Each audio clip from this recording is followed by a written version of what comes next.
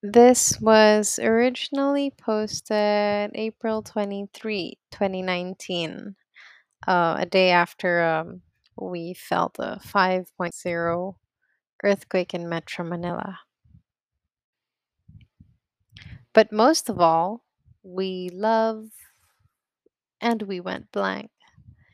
It was dinner time the same day a 6.1 magnitude earthquake hit North Luzon, registering 5.0 in Metro Manila and causing mass building evacuations, including in our own. My friends and I were meeting up for dinner rather than going home to avoid the dreadful traffic caused by all the train lines stopping and many employees being sent home early. Over dinner, we said our normal prayer over the food and ended with our normal Madeline derived litany. We love our bread, we love our butter, but most of all, we love. Sometimes we said Aikido after a particularly hard training session. We said shoulders when shoulder injuries began to pile up. On special occasions, about once in 7 blue moons, we would say each other. This night we said, we love our bread, we love our butter, but most of all, we love. For an endless moment, we all just looked at one another. On my part, my brain synapses overloaded, thinking of everyone and everything we could have lost had the earthquake struck with any more ferocity than it did.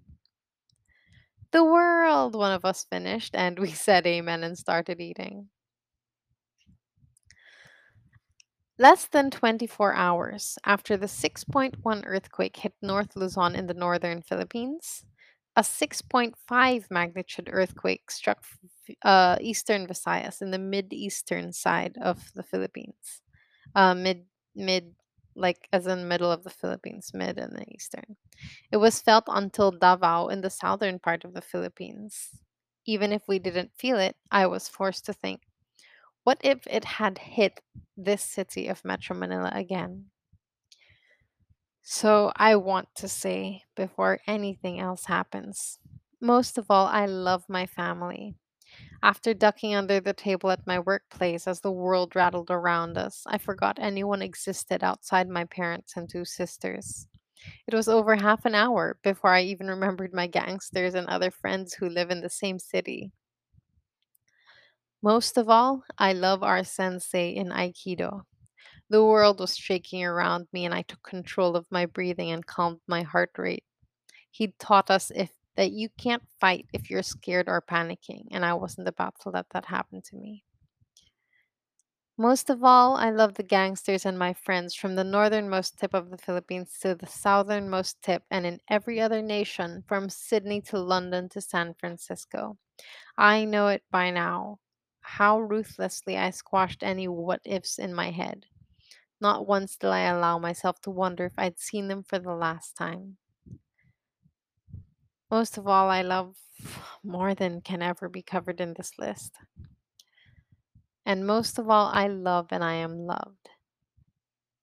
Walking the high traffic streets, getting thrown out of the closing mall, and eating at a street side carinderia with two out of the three gangsters that dinner. I felt how full life was, how there had been so many loved ones to think of, how there had been so many who thought of me, all our lives winding together and standing in the midst of an earthquake.